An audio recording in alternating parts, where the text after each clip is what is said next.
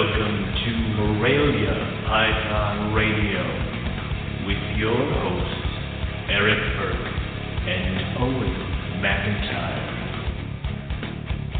Good evening, everybody. Welcome to another episode of Morelia Python Radio. Tonight, we're going to have passion like you've never seen before, because not only are we talking scrubs tonight, Owen, you got something in the mail today that you are probably, the passion meter is probably on what?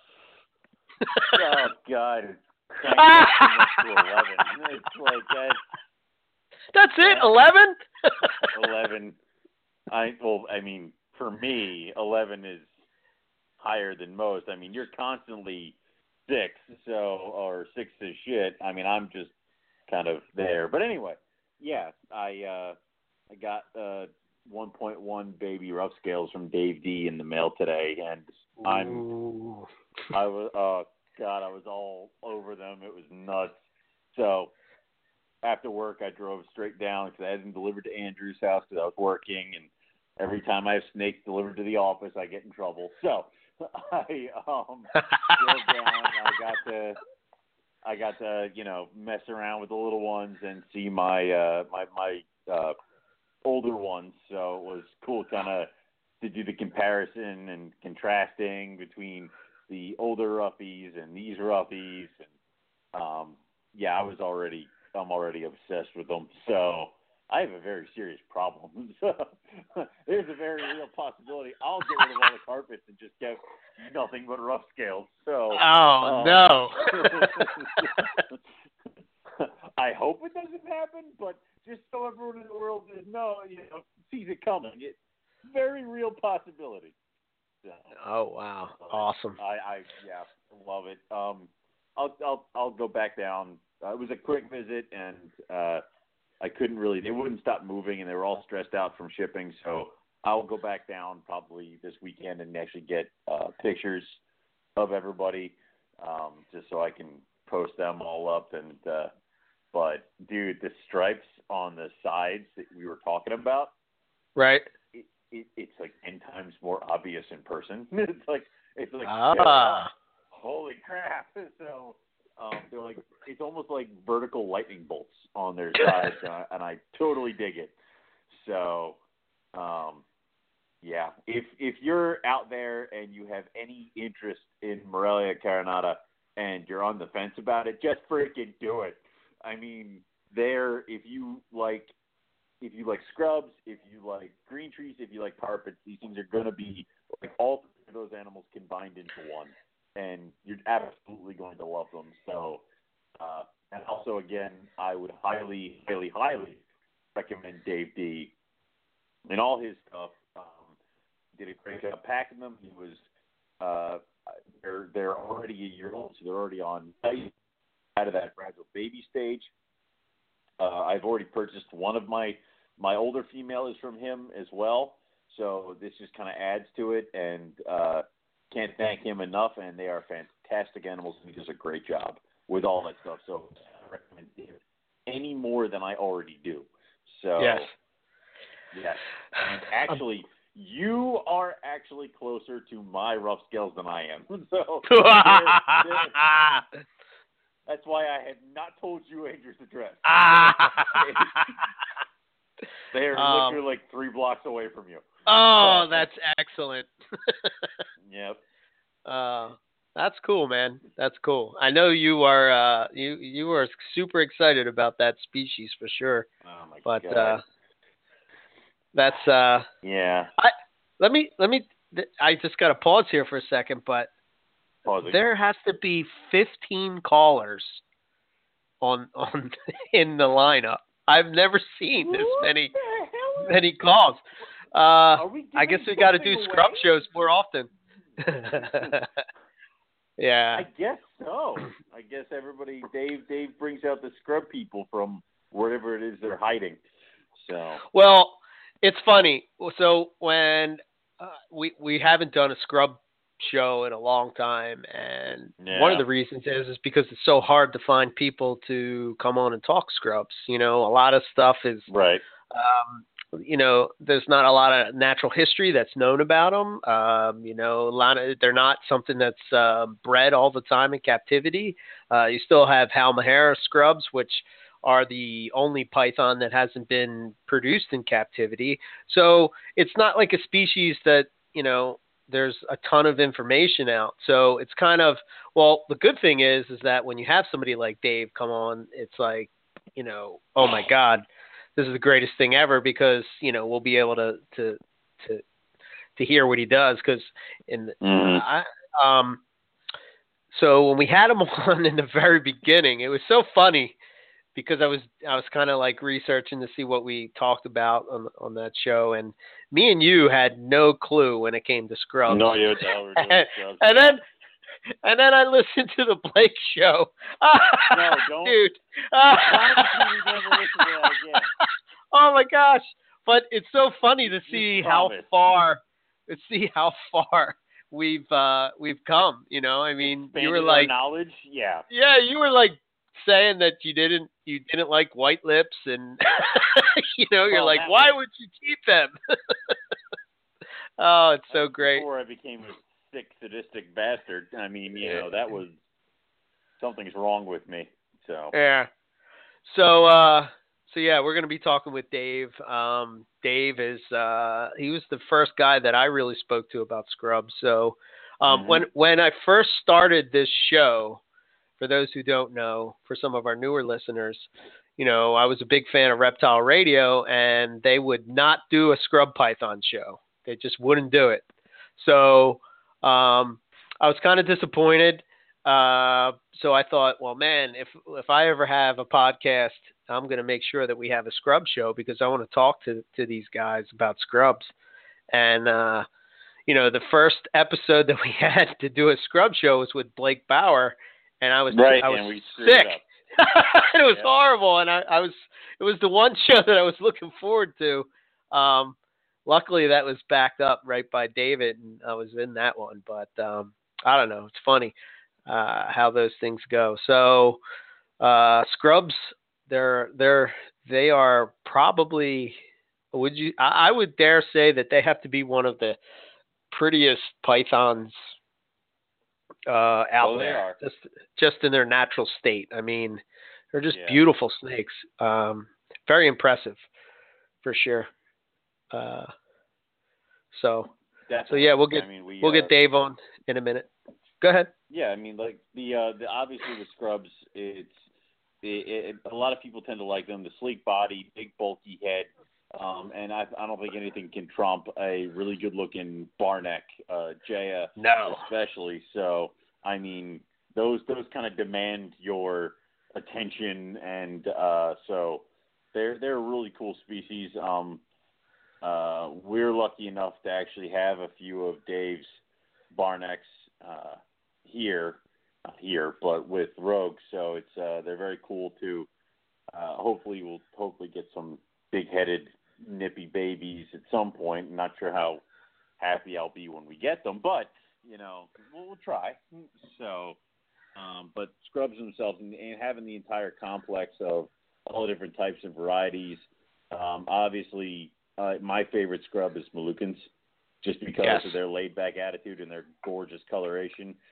Yes, and those are by far my favorite. So it's almost like with scrubs, there's one for everybody. If you want a really big one that's kind of chill, you can get a Southern.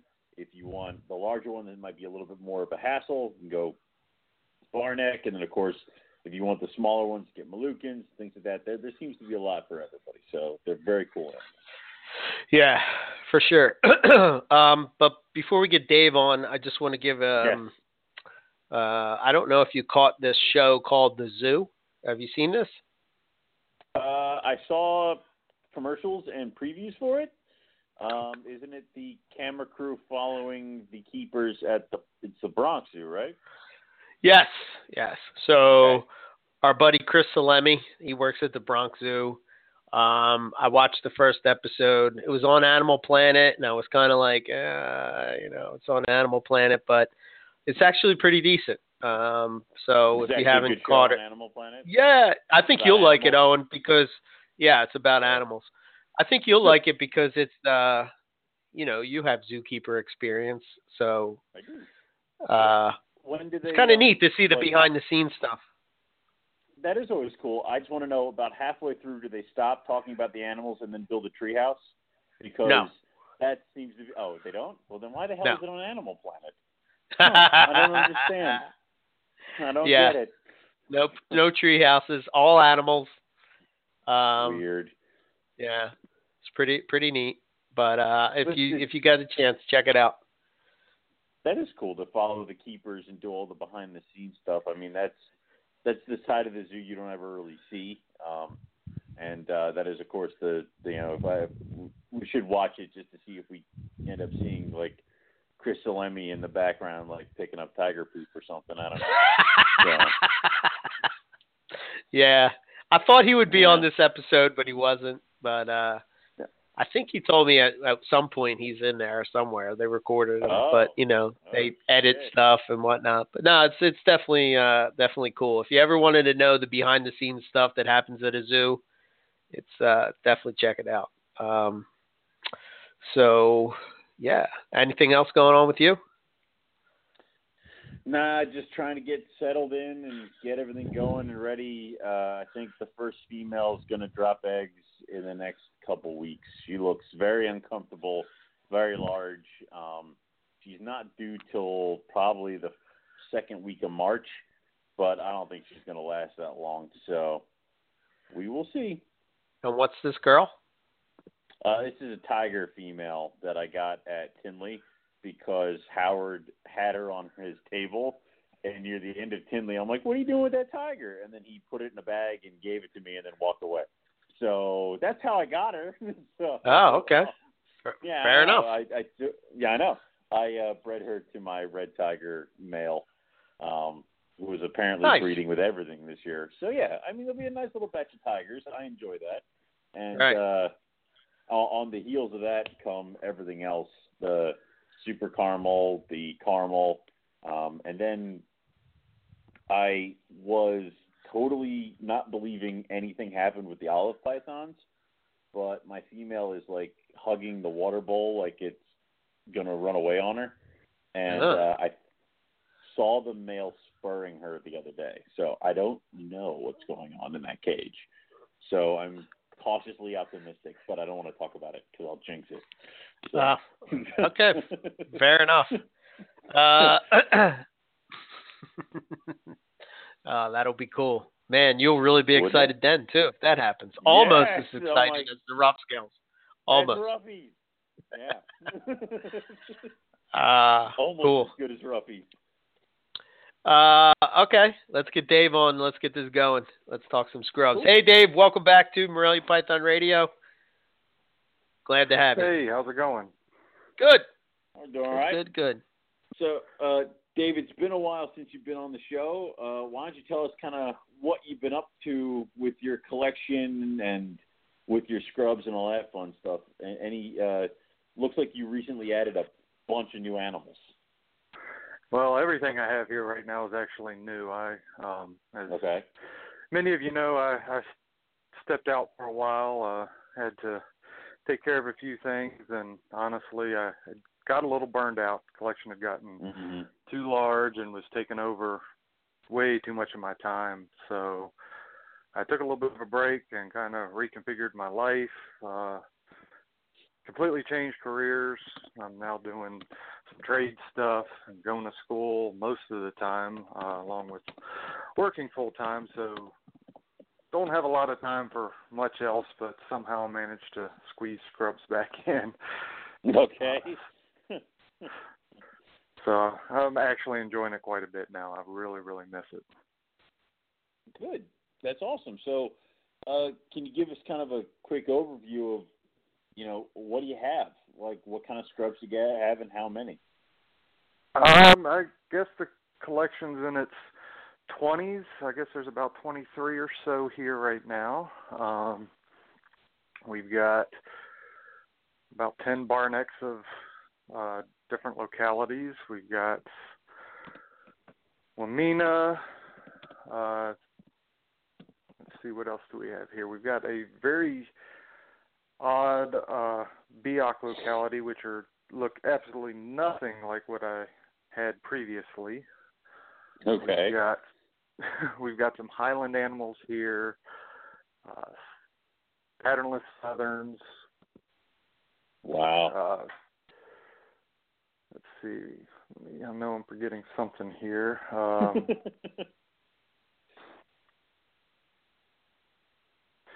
Yeah, it'll come to me at some point. But okay. No, that's a good start, though. So, are these juvenile animals? That's what it. Kofaio? Okay. Do I know that Kofaio? Because if I do, yes, actually, it's been here, so and I think it's been here a total of 4 times. It's gone off to see other people, and somehow always manages to come back. Wait, Owen, is this the one that I had for a while? Yeah. Wow. We've all had it. I'm sorry. That's the problem. I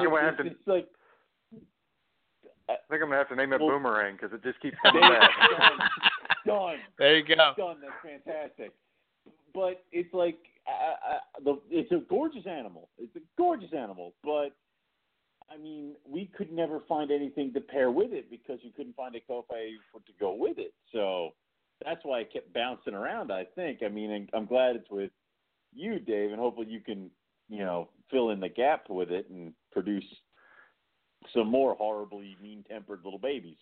So we've got a very, very melanistic animal here that's showing some characteristics that it may be a mate for it. Going to do a little more investigation with that, but the animal's almost completely black. Wow, that's cool. That would be cool. That would be awesome. So, I mean, obviously you've had all these new additions, and you were out of it for a little bit. You've come back in. What are your thoughts on how the scrub community has grown since the last time you were on this show? I mean, we've talked about it, how it seemed kind of small and a little niche, and there are about 3 or 4 people who are really taking it seriously. Have you seen any kind of growth in the scrub community since then?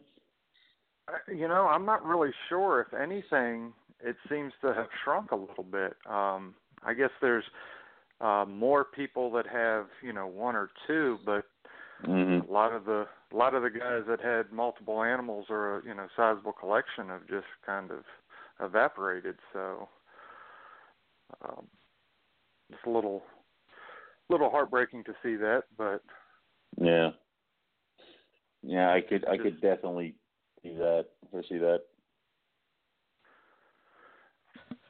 I was so happy when I saw that you were getting back into scrubs, Dave, because you've been successful with them. So it kind of, I don't know, I felt like the species or the complex kind of had a shot again, I guess. You know what I mean? Because I'm kind of with you. There's like people that have a pair of this or a pair of that, but not like the level that you and a few other people were on. It was pretty impressive, to working with that many scrubs. What was your collection? What was the size of your collection again before you kind of left? At one single time, including babies I had hatched out, it was over 200. It was quite impressive, but also very overwhelming. So wow, I could see that. What is feeding day like when you have 200 scrubs? Holy shit! It's I don't know if there's an adrenaline rush out there that can quite top that. Very cool. Wow. So obviously now I'm kind of hoping that, Dave, with you jumping back in here and you getting kind of situated with a bunch of different locales of scrub, because, are these juvenile adult animals? So, I mean, some of them are going to be breeding soon. I mean, are you going to take a shot at breeding in the next year or so? Yeah, I think next season I'll have several things that'll be ready to go. There's a few animals that I need to, or few localities I need to pick up some mate for here and there. Actually, here a week or so ago, maybe it's been more like 2 weeks, just for the heck of it, I took a female and threw it in with a male to just kind of see what would happen, and within an hour they were locked up, so that was kind of cool. Certainly not expecting anything from that, didn't have time to prepare cycling and all that good stuff, but to see a lock was kind of fun. That is cool. Yeah, that's awesome. Is it just the barnecks that you're working with now, or do you have any of the other species? I'm just working with Amethystina at this time. Okay. That's really where my passion's been, and I think that's where it's gonna stay right now. I'm not saying I'm not going to pick up some Moluccans down the road, maybe, or some Malta or some Hamaharas, but right now I want to concentrate on the Amethystina, and really with the localities. I want to try to at least get a pair from each locality and see what I can do with each individual locality as far as breeding goes. Okay, that would cool. Be very cool. Yeah. So, I have a couple questions regarding localities of stuff. But first, I mean, what did you think about when they moved scrubs out of Morelia? I mean, are you in agreement with that? I think that's the consensus. But what's your feelings? Well, when that paper came out was about the time I was getting out of scrub, so I really haven't taken the time to review it, and so I really don't have any comment at this time on that. I'd like to, spend some time reviewing that paper and see where they were coming from with that, and kind of go from there. Right. Gotcha. Yeah, I think the only one that, I don't know how you feel, Owen, but the one that kind of took me as strange was the Owen Pelly's python getting lumped in there with the scrubs and the Bolins. It was kind of, I didn't understand that, but. Well, unfortunately, I don't know enough about Owen Pelly to disagree with it. I kind of have to err on the side of caution that the people who made that decision have actually studied. Of course, I might be giving them way too much credit, and they might have just decided this. So, Hozier didn't write the paper, so I mean. I know, but no, I got you. They did the research, so I have to err on that side of caution. But I wouldn't be surprised if, 3 years down the road, we're talking about how they've taken Owen Pelly and chucked it either into its own thing, back into Morelia. The hell if I know what they're going to do with taxonomy. Well, I mean, who would have thought that Tannenbars and King Horneye are the most closely related to each other? I never would have guessed that, but no. Yeah, but what are you going to do? All right, so localities. So I'm curious on your thoughts of like how we keep this stuff straight. My thought is that I don't know what your thought is, but I would imagine that scrubs maybe one day will fall in where chondros fall, where they're separated by species between northerns and southerns. And what do you think about all that kind of stuff? Well, honestly, I think that's way above my pay grade. Somebody else can figure all that kind of stuff out. I really don't care one way or the other. Okay. I certainly see some differences in the barnecks, say, from the southerns and the Waminas and stuff. But I mean, anybody that wants to come down and count scales on my scrubs and take some samples and stuff to figure that out, you're welcome to do that. But, be my guest. Exactly. I don't know if I have enough blood in my body to go about that. Okay. So fair enough. So, but go ahead. As far as the localities, I mean, that's kind of opening Pandora's box with, I mean, you want to talk about getting into some drama with that, but certainly if you weren't there to, you hear this stuff all the time, well, you don't know where it came from unless you were there and you collected it yourself and so on and so forth and blah, blah, blah, blah, blah. I think that we can agree that, they've got their locality names from the airports that they flew out of, in most cases. And we know that that is widely inaccurate. I mean, if you go to Wamena and you try to find some scrubs, you're probably not going to find anything. And what we know of is the Wamena scrub is actually found more closer to Jayapura and that open area between the mountain ranges. But, I have pictures from people that have been there and can give me a pretty good idea of where they photograph those animals, and that gives me kind of an idea. But will the Wamena type ever, will that name ever change to something else? I don't know. It might be a little late for that, but right. Well, don't you kind of think with chondros, it's just like what you said with locality and stuff. Don't you think that name, regardless of whether it came from that exact spot or not, it sort of shows a certain phenotype? So meaning that if you have what's called a Wamena and you have another one that looks just like it, isn't that what matters rather than knowing? Absolutely. And that's what I do with my pairings is, if you're getting something off of an import list, you don't know how many times that's changed hands. Did something get put in the wrong bag that was labeled? Who knows? But I take animals that look as close to one another as possible for my pairings. I look at a number of different features on scrubs before I pair them to, really try to keep the locality type as pure as possible. Certainly there's going to be some hit and misses, down the road. Things are going to change. We're going to, find new information. But,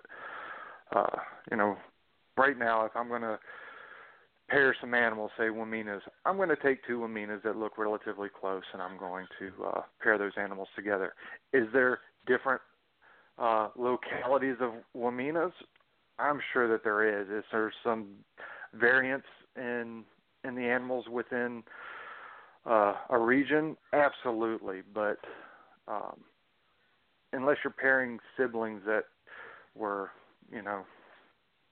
wild caught, or captive hatched, it's going to be impossible to know exactly, which animal came from exactly which area. But, all we can do now is, use an educated guess and do the best that we can with what we've got. Right. Well, it's not even really studied. Yeah, exactly. But, I'm certainly not, one of these guys that, I'm going to take this Barneck over here and then I'm going to put it in with this Southern over here. They're all Amethystina, right? What's the big deal? There are some people that don't see a problem with that, and they're their animals, each their own, I guess. But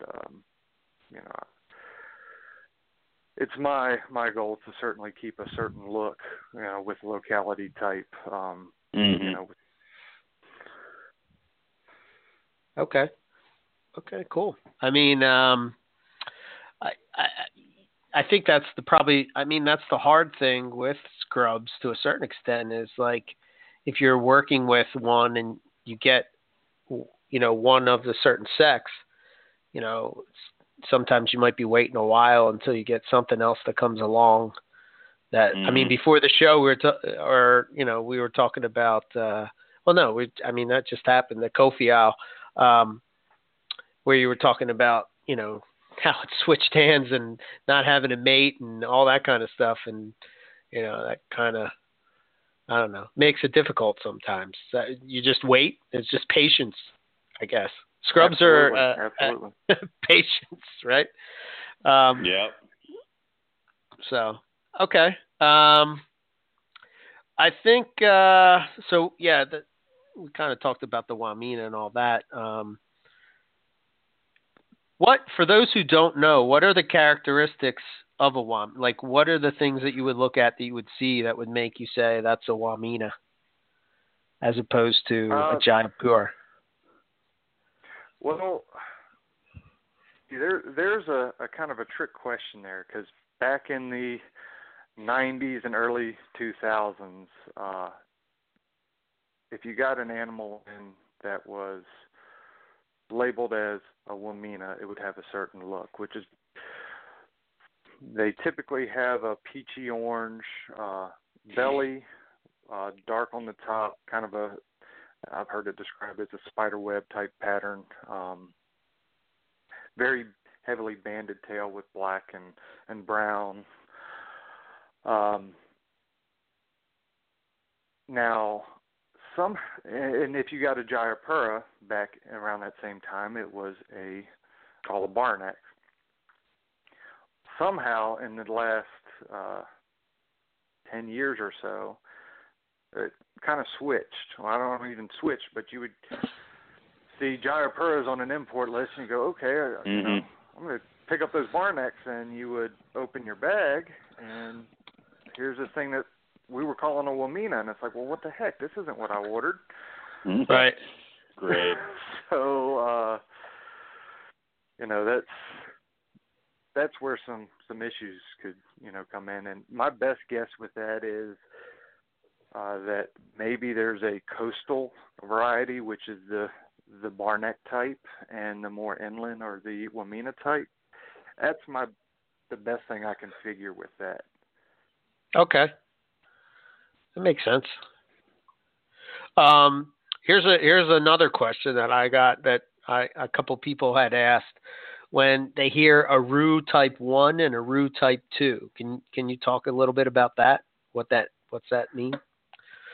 I'm not completely convinced that there is an Aru Type 2. Okay. Okay. I honestly believe, you know, we label the southern varieties as, you know, either southern or a Maruki, however you want to pronounce that. But I actually believe that there are many different types of localities through the southern region. I've seen animals that exhibit very high yellows. Some animals are very dark. And I think the Aru Type 2 is just another variation of a southern locality. That's my guess. I mean, until somebody shows me something different, that's kind of what I'm sticking with. But at the same token, there's like 99 islands that make up Aru. So yeah, I was certainly, just going to say that. Certainly there could be you know, there may be just a different type coming off of a different island. So, you know, I'm certainly open to that, but just with what I have seen, it fits more with a mainland animal that just somehow got labeled along the way as a Type 2 Aru. Right. Right. Okay. I have yet to see an import list or bag that's come in saying Aru Type 2. And again, you know, there's that whole, you know, that whole thing where bags get reused all the time. Bags get mislabeled. I mean, I've picked up bags that will say, you know, have something completely different than what's in the bag. So, was there a bag that had Aru written on it, and somebody stuck on, you know, a scrub in it that happened to be a southern variety, and somebody said, "Oh, this is a Type 2 Aru," and that's just, and it kind of stuck. Yeah, who knows? But I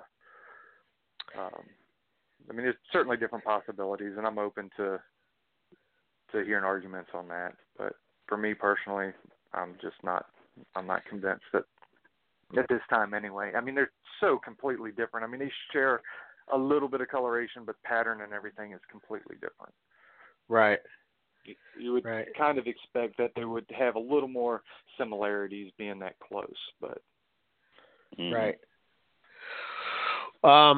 Okay. I have so what about the are you still working with Beox? Are you still working with those guys? I am, but it's a completely different type. It's Okay. a completely different type than what I've owned before. The original pair that I had was, as the story goes, was a pair that was imported by Dave and Tracy Barker that was a gravid female had produced a clutch in captivity, and some of that clutch got imported into the U.S. At first glance, those animals do show some similarities to the southern varieties, and again, that could just be that female had been mislabeled somewhere along the line, and that is another southern locality. But there was some pretty decent differences between those and most of the southerns I've seen. But these animals that I have here are completely different than any other scrub. I mean, they're totally different. They've got, I guess, most closely they look to the Wamena type, except they've got lots of gold coloration in them. Their pattern is even completely different, but the banding on the tail is a little similar. They've got the tips of their tongues are almost yellow, and their nose is yellow, but just like I say, completely different. I mean, to me, it's like a new locality of scrub. And these came out a few years ago, just kind of. We saw several of them ported into the U.S. and in Europe. They were kind of all over the place. I say all over. There wasn't a great number of them, but you saw people posting pictures of them from all around the world, and then they just kind of disappeared. So, not sure. Wow. Not sure what's going on with that. Again, there's 2 main islands that make up Biak, and then there's some other smaller islands. So certainly there's, the Biaks that I was familiar with, and these could have come from 2 completely different islands. There could have been a mix-up with the originals, and like I say, they could have come from some locality in the, as a southern race. But again, they're just, at this point, they're just names. Right. Okay. Right. Wow. So my last locality question is, as far as the Highland stuff, I mean, do you look at that? Do you really think that there's scrubs up in the Highlands, or do you think that's another one of those things where somebody came along and gave it this name because they know that we like that? Well, I don't think that they are, in the really highlands, where, like Boland's territory. I don't think you're going to find them in Boland's territory. So I think that they're much lower in altitude, but certainly along that mountain range, there definitely seems to be several different locality types through that mountain range. Most people, they see a highland animal that's got the orange on the side, and it's an oxbill, or again, probably butchering that name, but and then here recently, I've seen some labeled as Tamika, but Tamika isn't even a highland right area, so a little confused by that. But even back in the early 90s, when you saw these animals on a import list, they were called either orange barred scrubs, and the black barred being the black barnex we're familiar with, or they were called orange mountain scrubs. So I certainly believe that these animals are coming from a higher elevation. I can only guess at what the altitude would be. I'm certainly lower than Boland's, and certainly higher than than the mainland, but where exactly? Who knows? Right. So I guess my question would be, when keeping them, are you going to keep them differently than your other Amethystinas? Probably not. I know in Europe the highland animals have been produced in captivity pretty regular. I don't even want to say regularly. I know there's been multiple clutches of those, so I don't think that there's going to be any real difficulties in getting them to reproduce in captivity. Certainly, if I start having issues, then maybe I'll adjust, some things. But right now, I'm keeping them just like I keep everything else. Okay. Makes sense. Yeah. All right. Cool. Very. Just because they have some orange on their sides, I mean, they can look.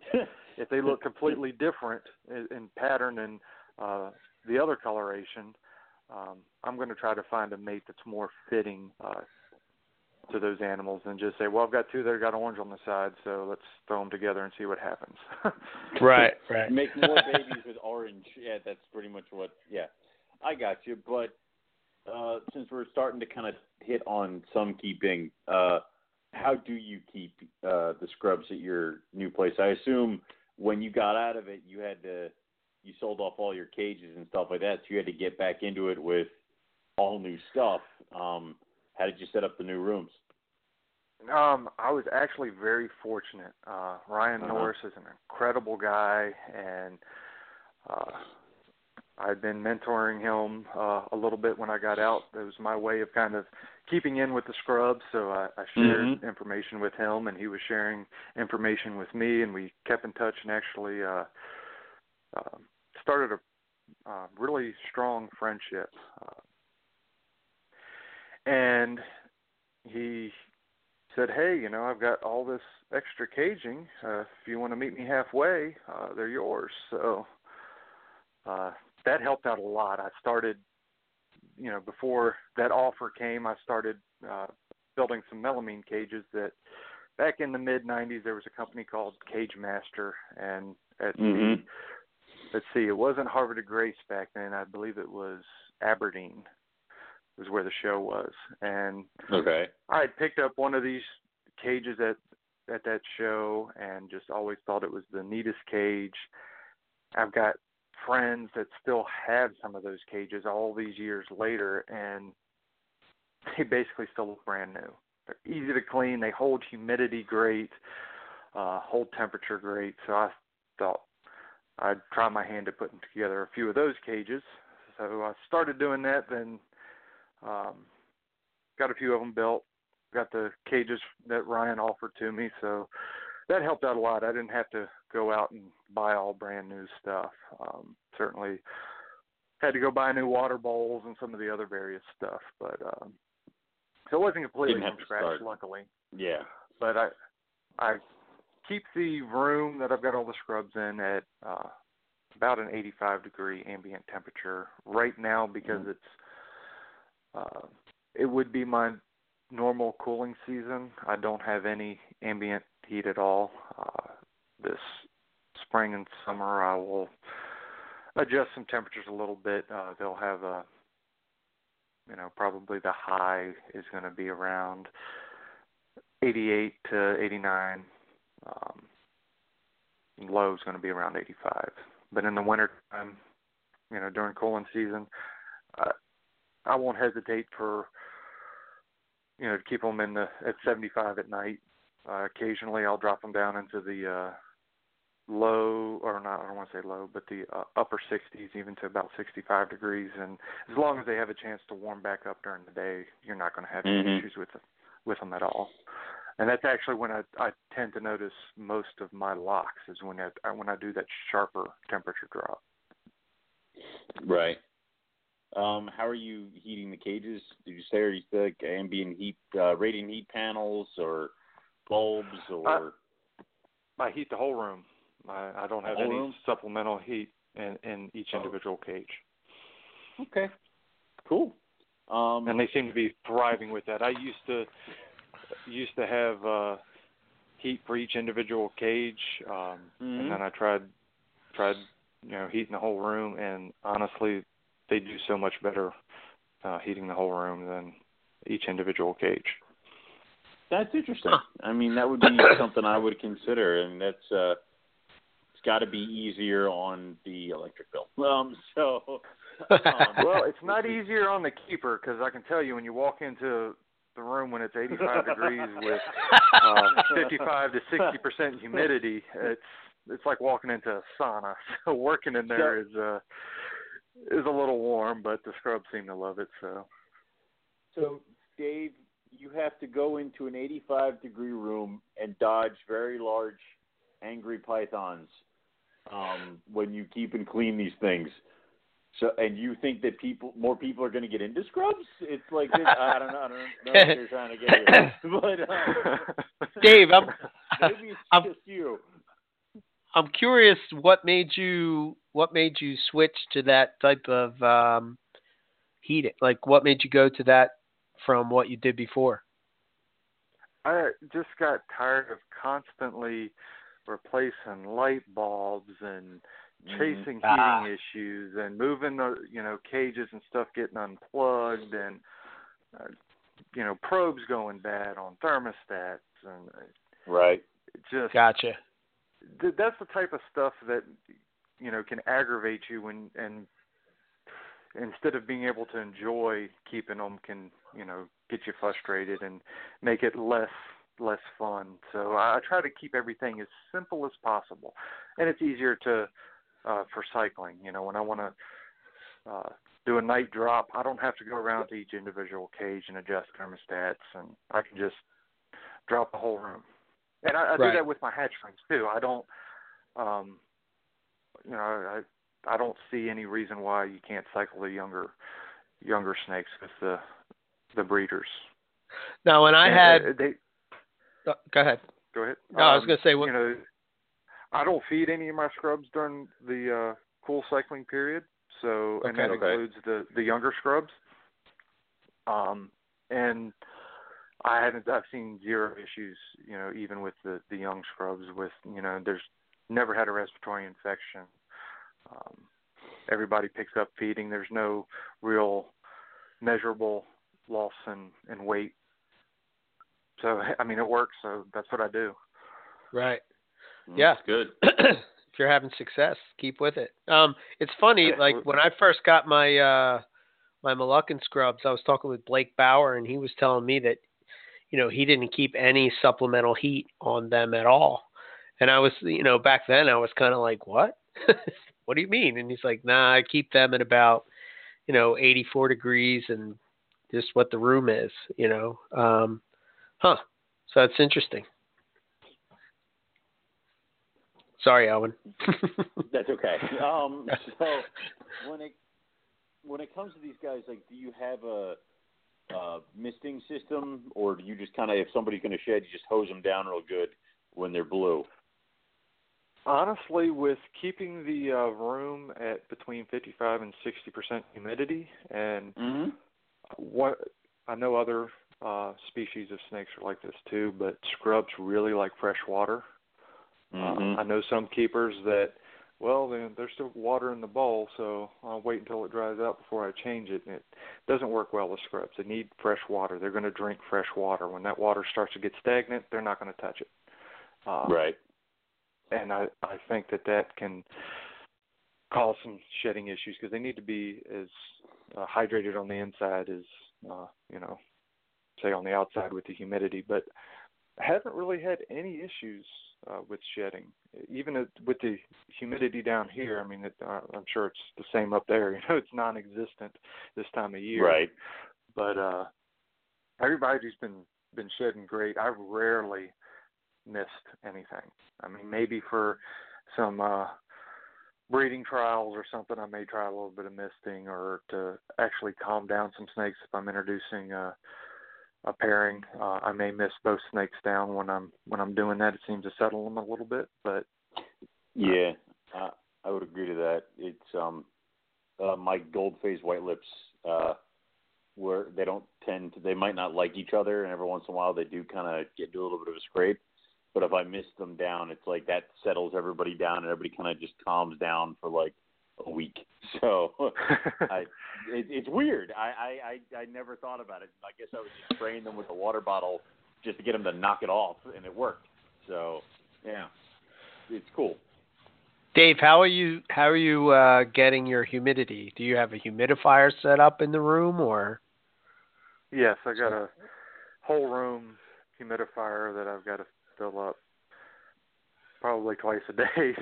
Once in the morning, once in the evening. Gotcha. If you miss one of those, then you've lost all your humidity. Oh. So you really got to keep on top of it. As a matter of fact, I'm in the snake room right now, and I turned it off so it'd be nice and quiet when I was talking to you guys, and it's 37% right now. And so just in a little bit of time, it's dropped way down. Wow. That does happen fast. So is that important to keeping a scrub python healthy, keeping that humidity up? I believe so. Yeah. I've had some scrubs in the past that when the humidity gets low, they'll start wheezing, and you'd almost, if you kept other things, you go, oh my God, it's got a respiratory infection. And it's been from the humidity. You raise the humidity, it completely goes away. If it drops back down, they'll start wheezing again and carrying on. So I think that it's important to keep the humidity up. Okay. Very cool. I know you said you don't feed your guys during the winter cycling and stuff like that, but do you keep the same feeding regime that you had the last time you spoke to us, which was babies every 14 days, juveniles every 2 to 3 weeks, and then adults every 4 to 6 weeks? Or have you kind of altered that stuff? I think the juveniles, I'm going to alter that a little bit. Okay. Not seeing the growth rate that I expected on some of the stuff. But it also depends on the individual animal. Some animals have a higher metabolism and can take a little more meals. Others, female Biak that I had, if you fed her, the male and the female would eat the same meal basically, same size prey item. I'd feed them at the same duration, and the female would just blow up, and the male was nice and lean. So I had to adjust a little bit for that. I gave her some smaller meals a little more frequently, which seemed to help her metabolize stuff quicker and would keep the weight off, where the male, I'd give him a larger meal a little less frequently, and he'd maintain a nicer weight doing it that way. So it can depend on the individual animal, but certainly with the juveniles, I would not feed any more than every 14 days. Okay. And again, you want a prey item that's leaving a slight bulge, but not a real noticeable lump. I see a lot of people just, they'll have a snake that's 6 foot and then they give them like a 3-pound rabbit. I don't see any reason to do that with any animal. Certainly they're capable of doing it in the wild, but in the wild that's what came along at the time. Right. In captivity we've got a little more control over that sort of thing. If anything, you're setting yourself up for a snake to regurge doing that. Right. I mean, do you practice any kind of varied diet? I know with my scrubs here, or the scrub, we kind of do small rats and then maybe a chick or a quail every once in a while. Do you vary the diet with bird or anything like that to kind of keep them a little bit on the slimmer side, or you just kind of space out the feedings to keep them that nice body type? I vary the feeding or the prey types just because I feel in the wild they're taking advantage of the different opportunities that come along with birds and rodents. So I try to mimic a little bit of that in captivity. I think it's important for their diet because they're getting different things from the different prey items. You'd be surprised, a lot of people that breed rabbits are more than happy to give you any of the rabbits that don't make the cut, whether they're breeding them for human consumption, for training hunting dogs or show rabbits or pet rabbits. It's real common for the moms to, especially their first time, to kick kick a litter out on the wire in the wintertime and the babies will freeze, or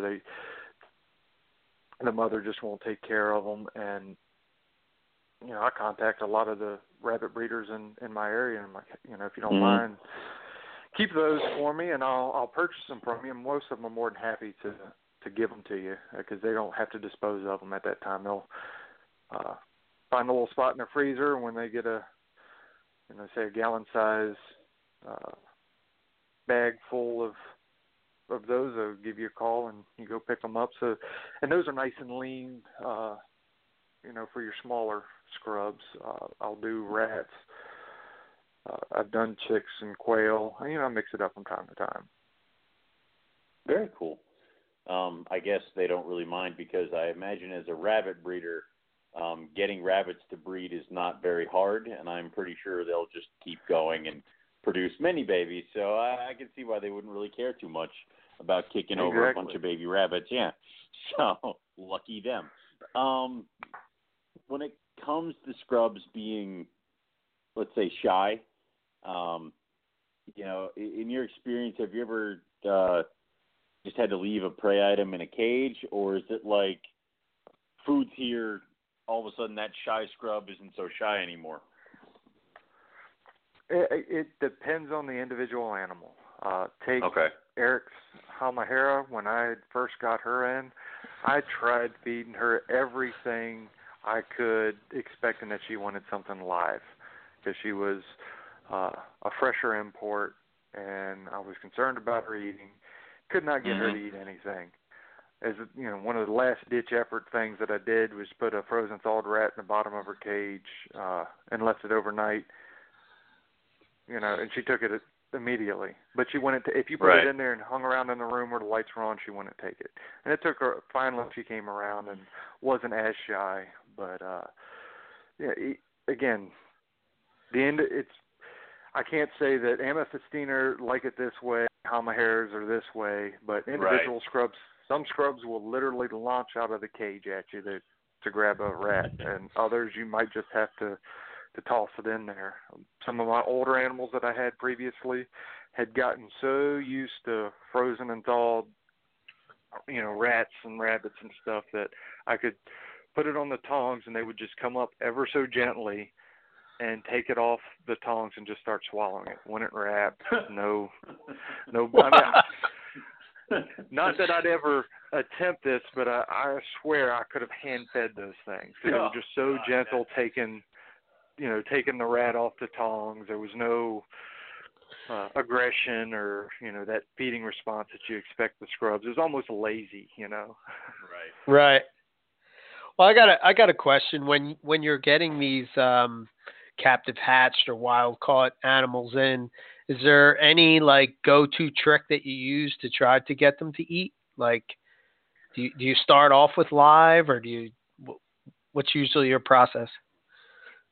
Typically, I will attempt a frozen thawed first time. I'll put it in their tub overnight. Don't seem to have a tremendous amount of success with newly acquired scrubs, especially if they're, wild caught or captive hatched, doing any type of tease feeding. It seems to stress them out. So I'll just put a prey item in the bottom of their frozen thawed. I don't even warm it up above room temperature. I let them fall. I'll put them in there and kind of wait and see what happens the first night. If I don't get anything with that, then I might try a fresh pre-killed or a different type of prey item. Last resort, I'll try live. And in my when I was breeding and hatching stuff out, I think we've talked about this before, had animals that just refused to feed. And as, kind of like, okay, these guys are either going to make it or they're not. I was placing a order for some other scrubs, and I saw on the list that they had some house geckos. So I ordered a whole bunch of those things. And I took, again, I knew that this was either they're going to die or this is going to work. So I put the house geckos in their little tubs for all these non-feeders, and it was instantly. they were feeding on these house geckos. So that presented a whole new problem because now I had to, I'm sure those house geckos were just full of all types of parasites. Yeah. But they made it. I was able to get rid of any parasites that they may have had. Eventually had them switched over to feeding on more normal prey. But just shows, these things, I mean, they weren't even recognizing anything else as a prey item. They wouldn't tongue flick at it or, check it out in any way. It was like you just set a rock in their cage. And the second I put those house geckos in there, they were all over them. Yeah, that's interesting. I had to do the same thing with my Dominican red mountain boas. Is they wouldn't eat anything but house gecko, and then you had to break them of house gecko by getting them on this house gecko scented rodents, and then they would finally eat the rodents. And it was just adding a whole nother step to getting them ready to go. So, and it's one of the little tricks I found with a little bit easier with the scrubs because when they're young they like to perch. Kept all my hatchlings in little 6-quart Sterilite tubs, and the particular tubs that I had had a perfect little slot on either side of the latch for the top where you could put a dowel rod or do like I did, take a plastic clothes hanger and cut it down and put it on there. So it gave them a nice little place to perch. Take a frozen and thawed hop on the bottom. Ended up freezing a bunch of house geckos to use, and they don't seem to mind whether they're frozen or live. And you take a frozen thawed house gecko, stick it on top of that hopper. They would strike down to grab the house gecko. Most of the time would grab the hopper at the same time, and would easily convert over to mice within 2, 3, 4 feedings. Occasionally they would just get the house gecko, but the scent was still on the hopper, so most of them would go back and eat the hopper after the house gecko. So that was a cool little trick. That is a nice trick. I resorted to thawing the house geckos in the water with the hoppers, and that seemed to be enough to get the Dominicans to eat.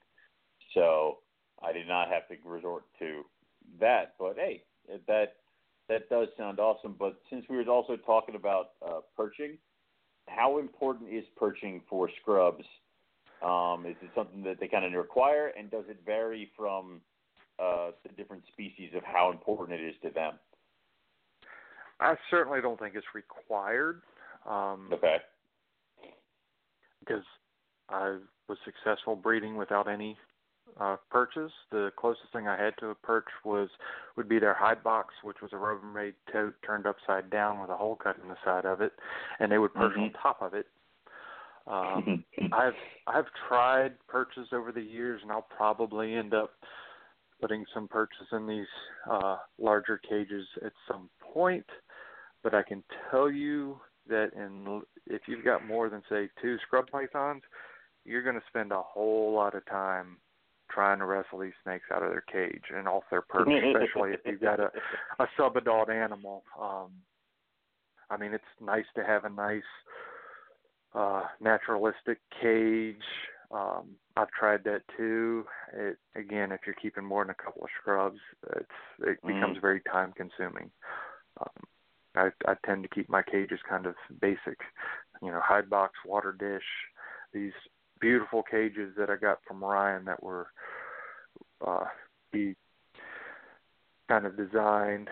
Got a nice perch or a nice shelf on the back, and these are animal plastics cages. They're really well made. I've got some nice LED lighting in the top, but some of them will utilize that shelf. Others totally ignore it, and it's been my experience even with perches. Some scrubs like to perch, some don't. Doesn't seem to make a difference with species or locality type. It's just the individual animal's preference. Does that apply to babies as well, or is that something like with carpets? Sometimes perching is a way to get them to go to feed. And with the hatchlings, I do offer purchase. It's a little bit easier to do it in Sterilite tubs and in a cage. You can reach right in and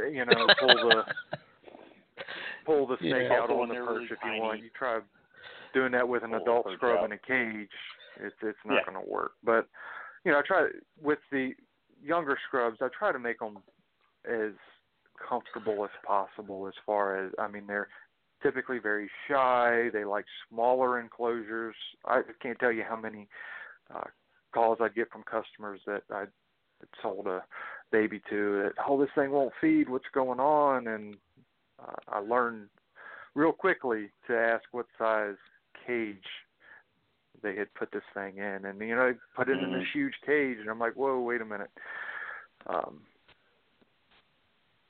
Let's scale down the caging a little bit and let me know if they resume feeding. And every single time they would resume feeding, no problems. Right. But they've just gone from being in such a small, comfortable tub into this huge giant cage, and it just stressed them out way too much. Yeah, that's a good point that you bring up. I think a lot of times people don't acclimate. I guess it would go for any snake, really, but, especially with these more sensitive stuff. Shouldn't there be an acclimation between, say I get a snake from Owen and he does it different than I do. There should be sort of an acclimation point to where you sort of get them into don't just like put them into the way you do it, sort of mimic what they came from and slowly adjust it. Would you agree with that? Absolutely. Right. Absolutely. And again, individual animal preference. Some animals like a more constrained cage, where others like to, don't mind roaming around. I've had some animals that would even older animals that would completely stressed out if you put them in a bigger cage. Certainly I'm not talking about putting an adult animal in a little 12-quart tub where it can't even turn around. But sometimes some of the more fragile specimens would do better in a cage that's just little on the smaller side, which you would normally feel comfortable. They may grow out of that, and they may not. But sometimes you do more damage by trying to put them in a bigger cage when they stress real easy. Right. Gotcha. I think that's true with most snakes, though. Numerous times I've gotten a call from somebody who I sold a snake to the next day, and they're like, it won't eat. And I'm like, well, what are you doing? And they said, well, we tried offering it food 4 times, and we put it in a 45-gallon long aquarium. And I'm like, it is a hatchling. It was in a 6-quart tub. Leave it alone and get it something smaller. So, that I think it's happened. I think with the scrubs is baby scrubs are bigger, and they're such an impressive animal that people naturally want to have it in like a big, cool setup where they can admire the thing. And it kind of seems to be could be their downfall. So. Absolutely. Okay. All right, let's talk a little bit about breeding.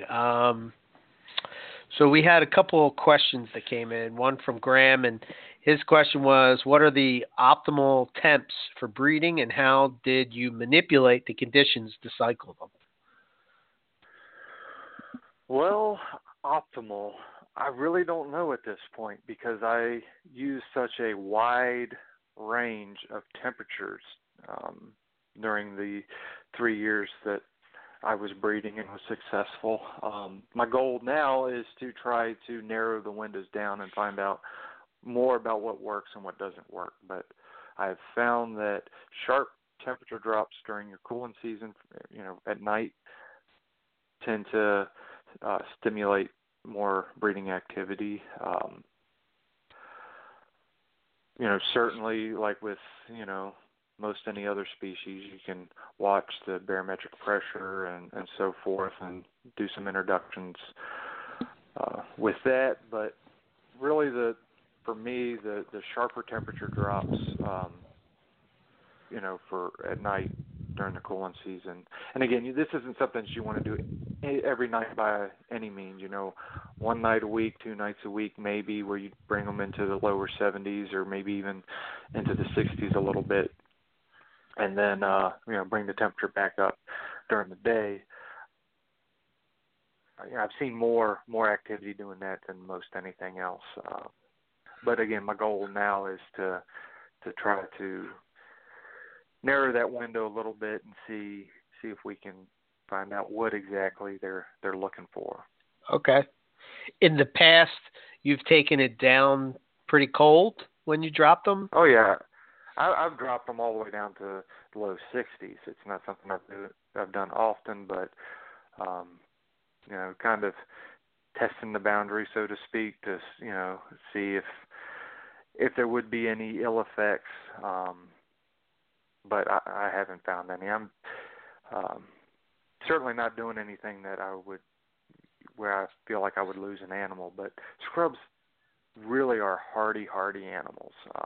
You got to do something really wrong to be losing a bunch of scrubs.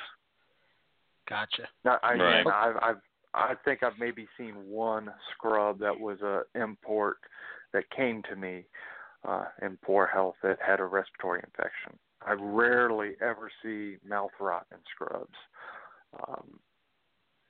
Blister disease, or whatever people are calling it now, seems to be pretty fatal with scrubs. I've had some that have come to me that have been even from just a couple of blisters to being covered, and they seem to have a pretty high mortality rate. I've only been able to see a few recover from that, but in my collection and collections that of people I know, I haven't seen anybody have a snake that's gotten blisters, from keeping them too damp or, my cages, I'm a little OCD with that, so it's not a thing where my cages ever have gotten dirty and they've gotten anything, but I mean, they really are a hardy species. It's really hard to do something wrong with these guys. But at the same token, I don't know, when Brian was getting really big into the scrubs, I was calling some of my old customers and emailing old customers to see if they still had some of my offspring and if they wanted to part with them or, kind of, and finding out how they were doing and so forth. And I couldn't believe how many people did some dumb things and lost those animals. Keeping them way too hot, or I just don't know. I'm kind of dumbfounded because I'm pretty careful who I sell to, and I feel people out to make sure that they seem to have an idea of what they're doing. And again, the numbers that were coming back to me of losses after years was just, it was sad, really sad actually. Right. Yeah, it's sad. Yeah. Absolutely. So do you do anything as far as like food cycling or anything like that? So typically in October I start preparing for the cooling season. So I don't really change my feeding schedule. If I've got a female that looks like she could be a little on the leaner side, I may offer a little more food, but my goal in October is to kind of get their systems starting to clear out. I start dropping my temperatures in November. And when I start dropping my temperatures, I begin cycling. And I will continue that all the way up until January. And in January, I will slowly start raising my temperatures. The females will start to get a very small meal weekly. And I'll continue to do introductions with the males. I don't feed my males because the males tend to, once they get a taste of food, they forget all about breeding. So the males, no food until I'm pretty much thrown in the towel with either it's going to take or not going to take. But I'll start feeding the males when I'm, done with the season, so to speak. The females, I'll continue just giving them very small meals weekly until they either show me that they're going to lay eggs or refuse to eat, or, I determine that, okay, this isn't going to be the season for that animal, so I'll start, a more regular feeding schedule. But typically with the females, they'll take a few meals, and you'll see the ovulation, and then they won't eat anymore after that. Okay. That's interesting, because I tried that with my carpets, and that worked pretty well. It's like, just small meals, and then boom, it just went right into ovulation. Have you seen it where you didn't think that a female was going to ovulate, and then you offering that food, all of a sudden she kicked in? Oh yeah, my best year ever. I had totally, I'm not getting anything this season, and so I just started feeding everybody again, and then it was boom, boom, boom, boom. All these females just ovulated, and it took me back a little bit, because I had been waiting all that time to see, signs of, something before I started. I was even holding off on bringing the temperatures back up fully and everything, and I'd given up, and it's just boom, boom, boom, like I said, ovulation after ovulation. Right. So once the female is ovulated, then you pull the male out of the deal. Do you cycle the male in and out of the cage, or is that just you pair them up and? Yes, I will. Early in the season, I'll introduce the male with the female, just to kind of see, feel out whether they're going to be compatible, and just see if there's any interest. And typically, if I don't see anything in 3 days, I'll go ahead and pull the male out and give him a break for 3 days or so, and then try again. If I don't see anything in the first couple of weeks of that, I might give the male a little bit more time off. Certainly, as the cooling season progresses, I'll do a little more introductions. If I notice that, hey, these guys are locking up pretty regularly, I'll leave the male in until there's the interest kind of dies off, and I'll pull them, give them a little bit of break, reintroduce, and usually they'll take off again. But I think it's important to give the male a little break, because some of these guys, they will just keep going and going and going and going. Yeah. Yeah. Us males, we're like that. Yeah. So I was, in preparing for the show, I was trying to look up some info on breeding, and I came across this MoreliaSnake.com, and they talked about manipulating the lights and the temperature, but they decrease the humidity. What do you do with your humidity in the room? And do you do anything with lights? Any cycling with lights? I actually do. I guess I should have mentioned that before. So my summer, fall, springtime light cycle is about 12 hours, 12 on, 12 off. And when I start my cooling, I start reducing the light cycle down to about 8 hours of light, with the lights on, and then 16 with the lights off. And I do that slowly, kind of with dropping the temperature slowly, so that it kind of finishes up about the same time. And then I do the same thing in reverse when I start heating things back up. But as far as humidity, maybe that's one of the things I just got lucky on, because since the time I was breeding, I've moved. So this, where I am now, is a little different than the house I was at breeding. Right. In that house, it was very difficult to keep humidity in the wintertime, no matter what I did. So the humidity was lower in the wintertime, and I was doing more misting of the cages and stuff like that. But I don't know how much effect humidity is going to have on breeding these guys. Right. Certainly right now my humidity is at, like I said, 55 to 60%, and the male was more than happy to lock up with the female here a few weeks ago.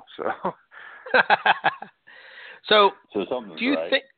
Do you think, I mean, we've talked about this on the show multiple times, but do you think that breeding these more difficult type of species, do you think that it has anything to do with them just being comfortable and getting into a cycle, whether it's you're cycling with heat or lights or both, or humidity, feeding, but once that regimen is down, that the animals feel comfortable and will breed? I mean, do you think there's anything to that? I certainly hope so, because if not, I'm going to have to rethink things. But, well, what I mean is, like, I think people think that there's like a magic formula, and, you know, obviously where you're at, this is working for you, but, you know, I guess what I'm saying is that my feeling with scrubs and bones and stuff like that is, white lips would probably be the same, that they just need to sort of fall into a rhythm, and once that rhythm happens, they sort of just, well, I mean, they want to reproduce. It's kind of like in their DNA, right? I mean, life wants to absolutely. reproduce. So it's one of those things, I think it's probably a little bit of both. I mean, there's, like I say, there's certainly something. Oh, there's triggers. Yeah, absolutely. Yeah. And you want to be able to mimic those triggers. And again, my hope with getting back into this is I can narrow those triggers down a little bit. Because I produced 3 years straight, and really the only 3 years I really tried. The fourth year is when I moved and was basically starting to, I had already unloaded a bunch of animals, so my heart really wasn't in it at that time. Right. But I really, again, you know, I think that there are some triggers that you need to reproduce in captivity. I think that, you know, certainly they can be comfortable and they may breed, but at the same time they could be comfortable and may not breed. You may need to, they may need some other type of stimulation to kind of trigger that. Right. Yeah. Yeah. I think maybe I said it wrong. What I'm saying is exactly what I think you're saying, is that it's like you pick, like, say there's 5 different things and you get 3 of them, and those 3 things are enough to trigger the animal to breed, but they have to sort of be comfortable in their, you know, in their cage or whatever. You know, they can't, like an animal that's on edge isn't going to breed, right? Well, I don't know if I can completely agree with that, because again, my best season I had acquired. So, like I said, again, November is when I start really getting into my cooling cycle.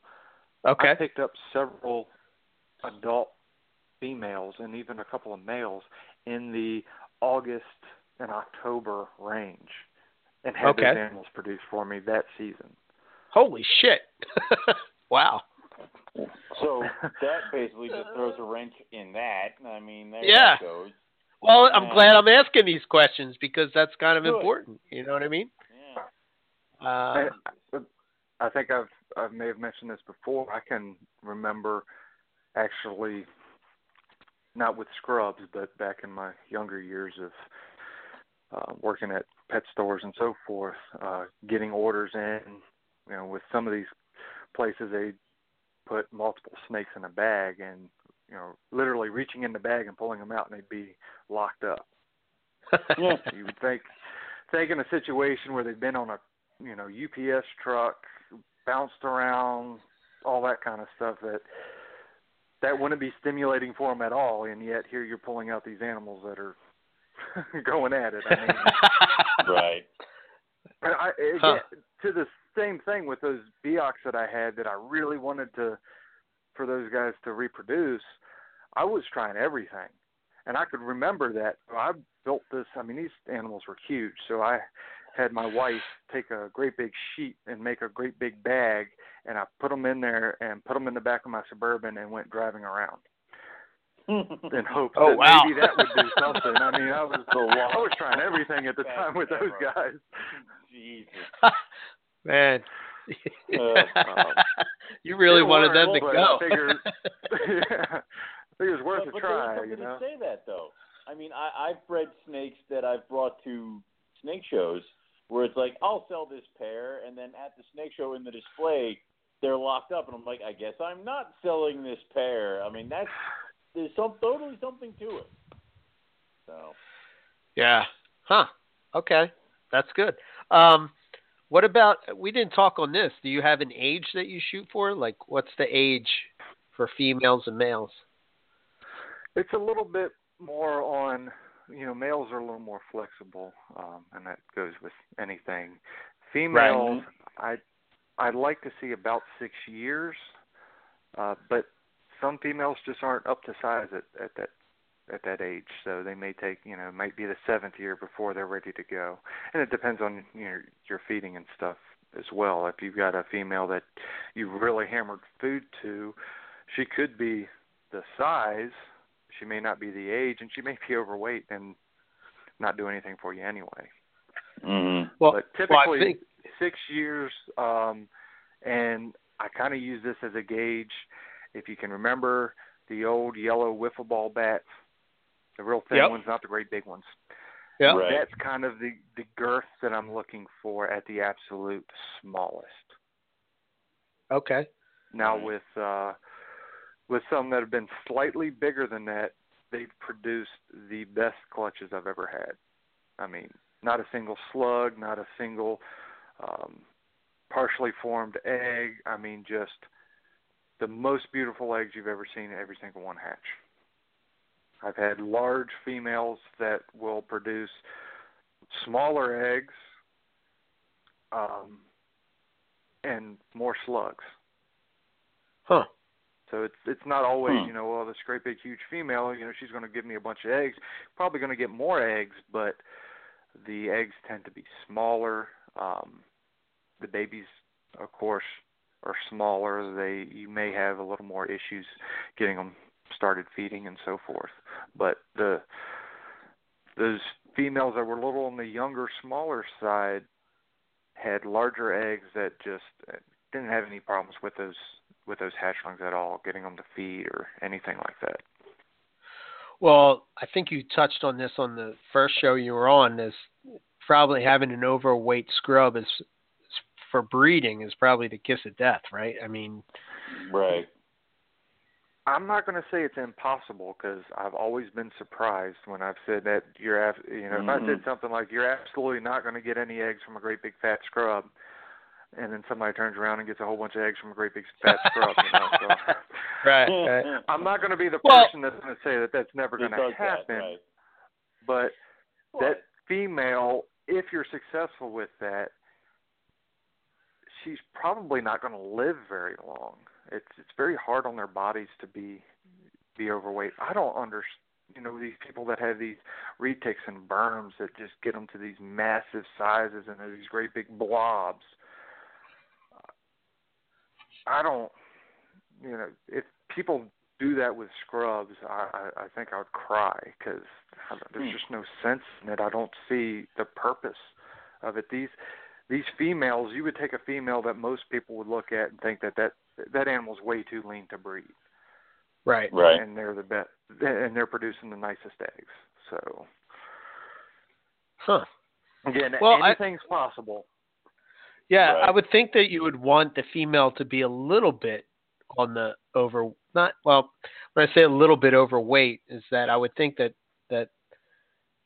obviously they need some fat stores to produce eggs and be able to go that long without food, but I don't know. Hasn't been my experience. We'll put right. it that way. Okay. Gotcha. I know I had I purchased 5 Moluccans that were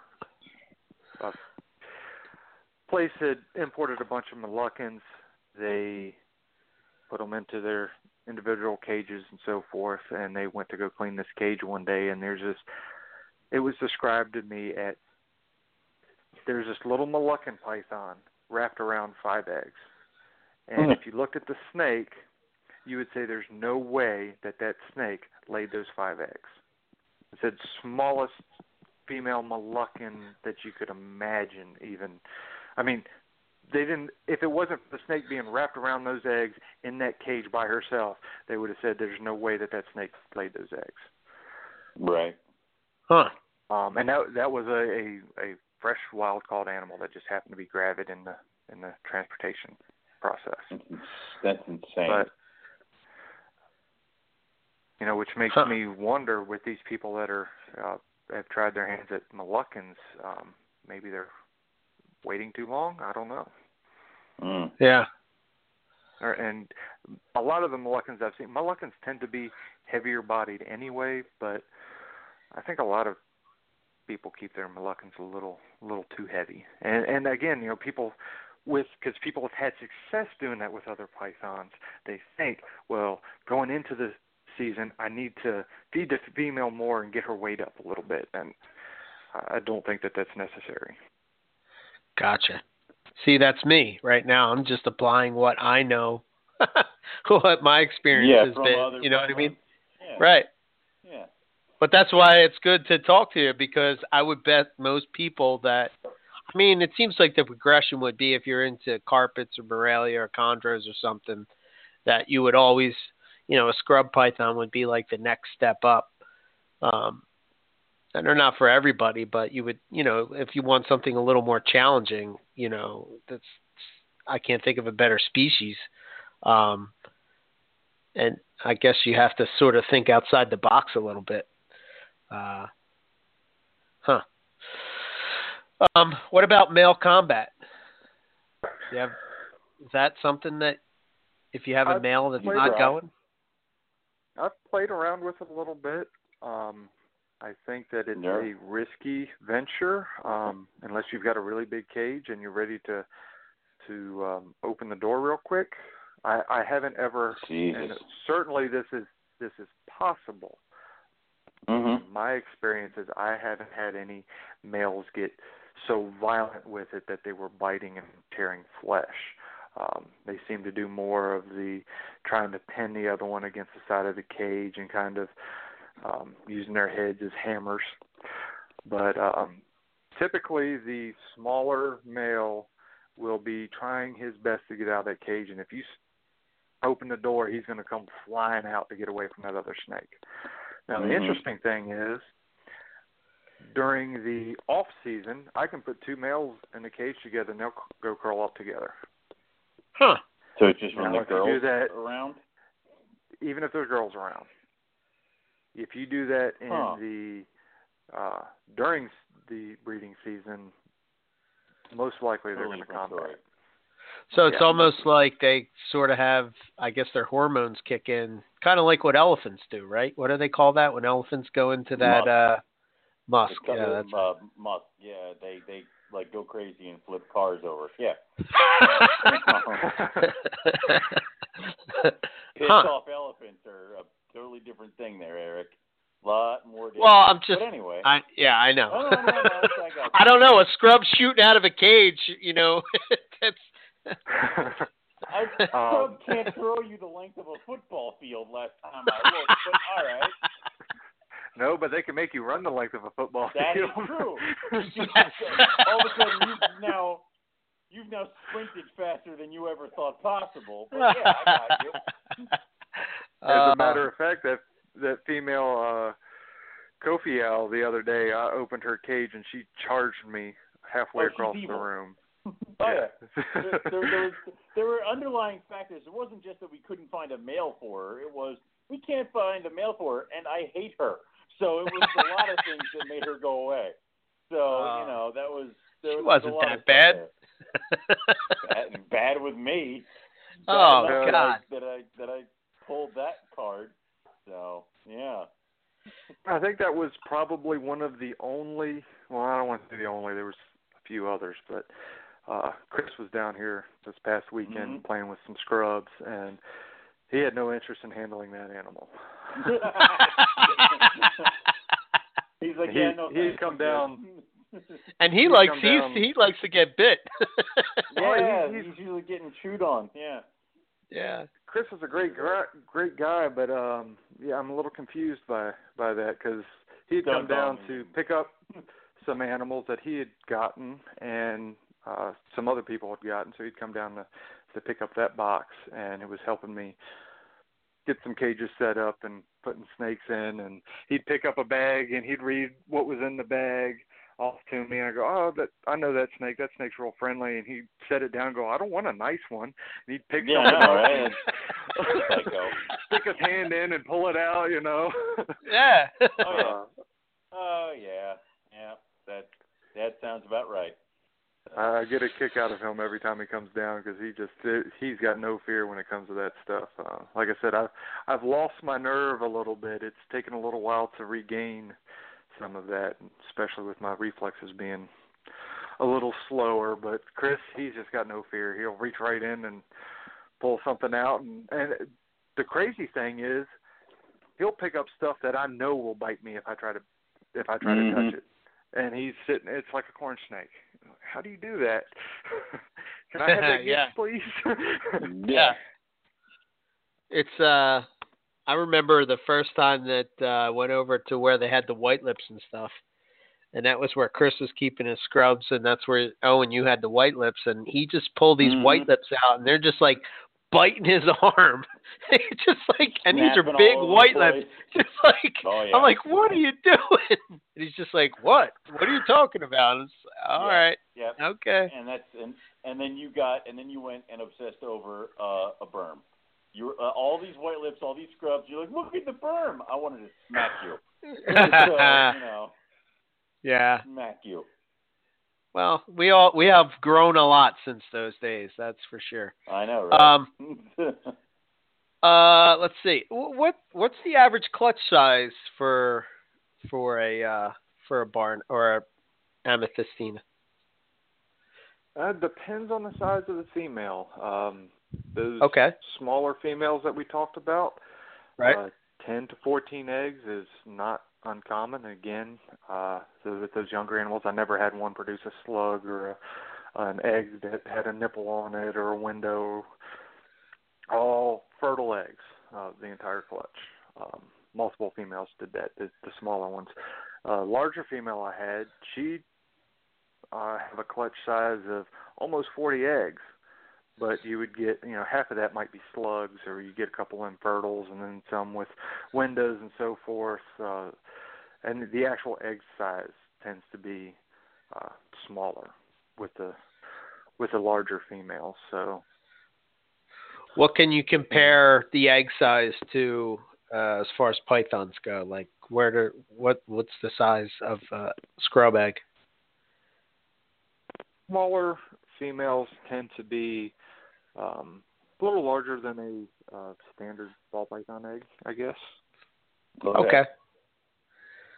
So it's a fairly sized, sized egg. Yeah. Absolutely. But we're not talking like blackhead egg where it's like, dear Lord. So, okay.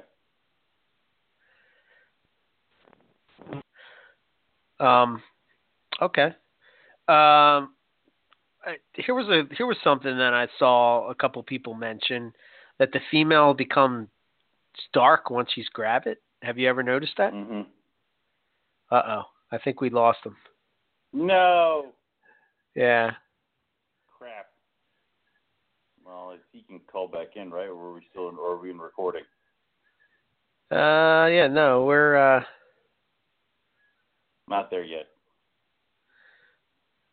I hope he knows to call back in.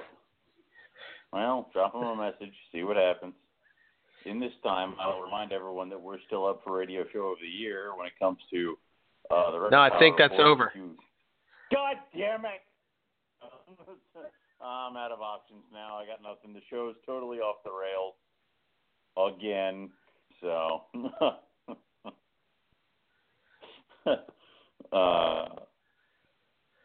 but intrigued that you jumped back into scrubs because I know you were talking about getting out of it, and then you went off and bought a Highland on me, which caught me completely off guard. Yeah, I don't know. It's like one of those things I go back and forth. Well, you saw my old setup, right? And my old setup was not conducive to keeping scrubs. It just wasn't. It didn't work. It wasn't set. No, it wasn't. You needed different things. I mean, it worked for the Halmahera, but that thing was up so high in the bin, it didn't really much matter. So, yeah, one scrub is one thing, but right. Multiple scrubs is something totally different. Completely different. Yeah. Well, I mean, I have the few of them, but I don't know. It's just they've always been. I don't know. You talk about focusing and stuff. It's kind of like there he is. Okay. Sorry about that. All right, no worries. Right. My phone completely it died, cut off completely with no warning. So I'm sorry about that. Nah, no worries. That happens. I forget what I was asking. Oh, I know. Once the female becomes gravid, I've seen a lot of people say that they become really dark. Is that something that you've seen in your breedings? Absolutely. That's been my experience. They get very, very dark, and will progressively gets darker as they get further along in the gestation. But yeah, very, very dark. I got another question, and I'm curious, just to maybe you observed this, but talking with a lot of the Bowen's guys, especially the people that have bred them, they say that the female tucks the head down in the coils. Have you seen that with scrubs? Once she's gravid? Well, like down in her coils, tucks it in. I've observed that when they're laying. I don't have a lot of information because most of the time they'll spend a good portion of their time in the nest box. They'll come out for a little bit of time at that time I was using incandescent spot bulbs, and I will probably do that again if I get a female that's gravid, because she'd come out, bask for a little bit, and then straight back into the nest box. So it was a little difficult to observe what was actually going on in the nest box. Gotcha. I did eventually make a little Lexan window that I could cover up to peek in, but it's been so long I can't really remember if I observed much of that or not. Okay. What about as far as the female defending the nest box, and is that a sign that you're on the right road? Well, it's a scrub python, so I don't know how to answer that. Cause I don't know how to. I don't know what counts as defense of the nest box. Yeah. I tell you what. Okay. Again, open invitation. When I've got a female in a nest box, either of you guys want to come down and let me know whether she's defensive of that or not, you're more than welcome to be the guinea pig. All right. Yeah, we will send Eric. He can be our field correspondent for this one, and we'll just let him know how it goes. So. I don't know. It's something that I saw a lot of people saying, that they get real defensive of the nest box. I don't know.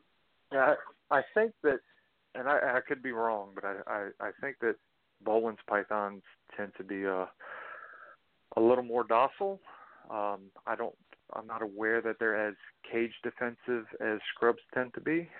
Even some of my more well-mannered scrubs in the cage are completely different animals. You get them out, they calm right down, but there's no reaching in the cage to grab a water bowl or to pull the animal out, unless you're Chris. Well, yeah, but he reads with his face, and that's going to get him in trouble one day when something latches onto his head. So that's, probably so, but I don't think he's going to mind. No. But like I said, even the most well-mannered scrubs that I have tend to be very, very cage defensive. They sometimes will settle down a little bit if they know, what's going on. But to say, are they more defensive for that egg box? I wouldn't know how to tell the difference because they're out for blood no matter what. Yeah. Right. Gotcha. Okay, fair enough. So what is your experiences with getting a female off the eggs? I think that's another encounter that Eric might have to experience for himself one day. So shields? You need shields and stuff? Typically what I've done in the past is my egg box is a black Rubbermaid tub that I keep the top on, but I turn it upside down, and I have the hole more towards the bottom of the box. And I learned the trick with the little Lexan window so you can see what's going on, when she's done. So I'll put a cover over the access hole, pull the whole egg box out with the snake and eggs and everything, take it into a wide open room, set that on the middle of the floor, pop the latches, pull the actual box part off of the top, so you end up having the scrub python wrapped around her eggs without having to go into a box to try to get her out. And I'll take a sheet and toss over top, and then I can move closer and feel around, feel where her body is, and gently uncoil her from the eggs. It usually takes two people, one person holding on to the eggs while the other person uncoils the snake, but they don't want to give those eggs up. No. Not one bit. So it's a night of fun when you got to take the eggs from the if you want to call it. I don't want to see what your take on a bad time is.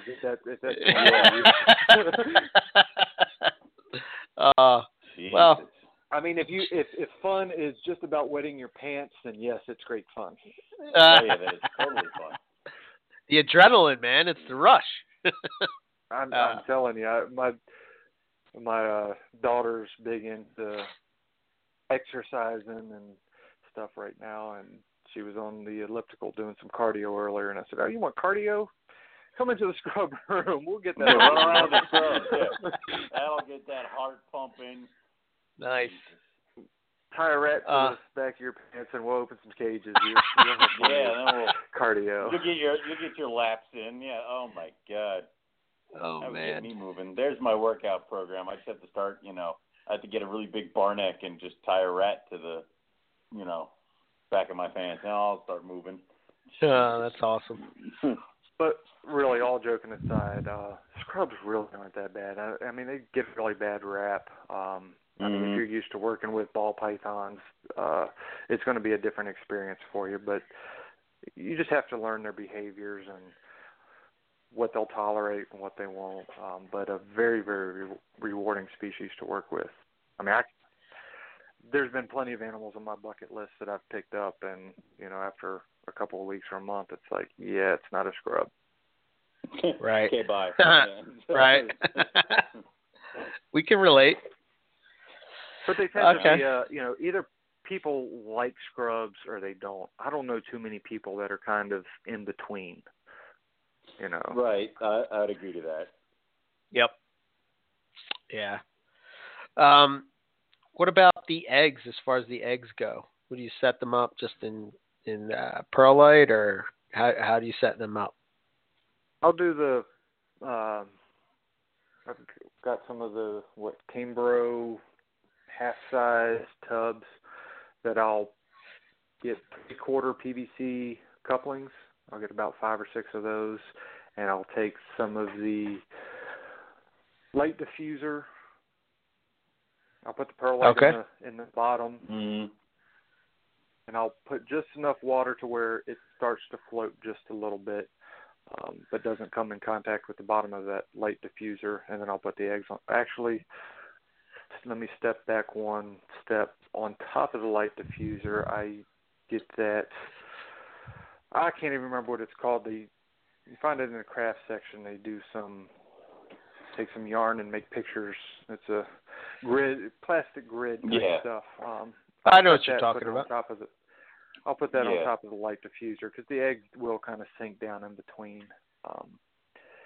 And I don't drill any air holes or anything with those. I will every couple of days let the top off for air exchange. But I found that if you drill a hole in, it's harder to keep the humidity where it needs to be. Gotcha. Mm-hmm. Okay. And they really like high humidity. And I keep the incubator at 88 degrees until day 70. At day 70, I will drop it 1 degree. Then day 80, I'll drop it another degree. If they haven't hatched by day 90, then they will get dropped yet another degree. Huh. And that's because scrub eggs seem to, after day 60s, they really start to produce a fair amount of heat. And if you have too many eggs in too small of an egg box, you're going to have problems. I found that out. I had these beautiful scrubs that started hatching, and they would either come out of the egg halfway and then die, or they'd come out all the way and die within a short amount of time, or were dying in the egg after pipping. And somehow I got in touch with, I think through a friend that got in touch with Tracy Barker, and she said, her first question was, how many eggs do you have and what size egg box? And she said, nope, you need to cut that in half or something to that effect. And I did exactly what she said with the rest of the clutches that were in there, and the rest of the clutch that was doing well, I dropped the temperature a little bit, and the rest of them seemed to do just fine. Is that because the eggs were giving off their own heat to be kind of added to it, or so everybody's just getting too hot? So the incubator was at 88 degrees, but the egg boxes were getting warmer than that. Unfortunately, at that time, I didn't have a probe in the egg boxes, so I don't know what that temperature was, but it had to be pretty significant to be causing those animals to perish. Yeah. Absolutely. Okay. That's awesome, because I've heard the same thing happen with monitor eggs. Towards the end, they get super hot, and it's almost like you have to, when we hatched mangrove monitors, we actually pulled the lids off the bins for the final week because it was just giving off way too much heat. So that's interesting. Okay. So I know at the beginning of the show you kind of talked about you're not breeding this season, you're going to breed next season. What's the pairings that you're most excited about? I have a female that I produced that I'll be pairing with a Spitfire male that I got from Ryan. The Spitfire male is affectionately named Hannibal by Ryan for for very good reasons. Okay. So I'm looking forward to that pairing. I think I'll have a pair of Laminas that'll be ready to go, depending on what I decide with this male. What's that? Okay, see, I'm drawing a blank now. There might be a pair of patternless that'll be ready to go, and then that locality of that snake that everybody's had. I don't know what's the better name. Maruk? Snake, Boomerang, or Slut? Oh, Kofi. Yeah, that's it. Yeah. Kofi. Because apparently she's been around. I mean, yeah. Everyone's collection. Yep. So, that's cool. That would be cool. I would like to see some stuff come out of her. So yeah. I also have a beautiful pair of Maniquori. The female is more than ready to go, but the male is still very, very young. But I'm looking forward to that pairing. But that won't be next season. That'll be that's still a few seasons away. Okay. Wow. Awesome. That's some pretty cool stuff you got lined up. Yeah, I'm pretty excited. I'm ready to have eggs sitting in the incubator so I can have all those sleepless nights again. Yay! Yeah, absolutely. I think I'm going to put the incubator in my bedroom so that I don't have to walk so far. When I get up in the middle of the night to go check on the eggs. Just peek your head over the covers. Yeah. Yep, they're still there. Yep. Still there. Nothing's coming. Exactly. Awesome. All right, Owen. It's all you. All right. So let's see the final questions. We'll see if they've changed from the last one. Dave, if you could work with any species without limitations of law or money, what would it be and why? Let's see. With the exception of scrubs will always be at the top of my list. But I've always had a fascination with king cobras and. Oh God.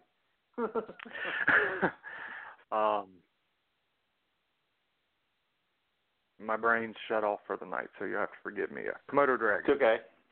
Okay. Yeah. Oh, Jesus. Either one or both of those, I'd be ecstatic. But all of a sudden, the scrubs would be the least dangerous thing in your collection, as opposed to like the king cobras and the Komodo dragons. So there you go. Well, you said without limitation, so I did. All right. So, David, if you could go herping anywhere in the world, where would you want to go, and what would you be hoping to find?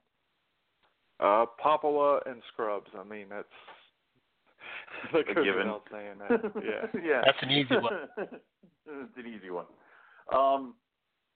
So, I guess the final thing is, how would people get in touch with you to, research on scrubs or get in contact with you about potentially purchasing a baby when you're up and rolling? Do you have a website, a Facebook page? Are you just kind of like dipping your toe into it right now and haven't really set those things up yet? Or how would people do that? I really haven't set too much up. I was going to try to keep a little bit of a lower profile, but that's backfired. I've already got people emailing saying, hey, I want to be put on your list. And I'm like, what list? Your scrub list. And you have babies. Right. And then it's you been came like on a the month. radio show. Yeah, that was good. That was a big step in the wrong direction coming on here. So yeah, it was already out by that time. So I'm like, well, you know what? Let's roll with it. But you can find me on Facebook. If you can't find my profile on Facebook, then the Scrub Python group. You can find me on there. Email is dvmemes@hotmail.com. Get in touch with me one of those ways, and I usually, people want to learn about scrubs. I don't like to type, and I don't like long text, so I usually set up a phone call and be happy to answer any questions and so forth as time permits. Working on a website. I'll be taking over the website that Ryan had started to set up, and I think there's a Facebook page that goes along with that. So that'll be coming in the future. I don't have any big plans of that coming up overnight, but it's going to be a slow process. Again, working full time, going to school full time, trying to get somebody lined up to come play with scrubs once or twice a week. Changing water dishes and cages, but not too many people have decided that was something they wanted to do. So anybody close to Culpeper, if you want to play with some scrubs and stuff, get in contact with me. We'll work something out. There you go. Liability Very cool. release. So you got to sign a liability release. I am not responsible. Very cool. Well, when you got a female ready to get eggs off of, I'm sure I'll head down and try to have some fun. Oh, I'm holding you to that. If I got to drive up there and bring you down myself. Yeah, right. Awesome. Well, thanks, David, for coming on. Appreciate you spending the night with us and chatting with us about Scrubs. I wish you best of luck with, your projects and such, and, glad to see you back in it. Absolutely. I'm thankful for the opportunity to come chat with you guys tonight. It's been awesome. Okay. And we hope to see you at Carpet Fest. I mean, you got a standing invitation to come on up here and hang out with the Morelia heads. So. Well, you realize that if I do that, I'm going to crash Carpet Fest with Scrubs again, right? Which you did before. Bring it. Do it again. Bring it. So we're not going to stop you. I may make the trip on up. We'll have to see what's going on around that time, but I might just have to take that trip. Awesome. Very cool. All right, Dave. Have a good night. All right, you too. Thank you so much. Yep. Have a good one, Dave.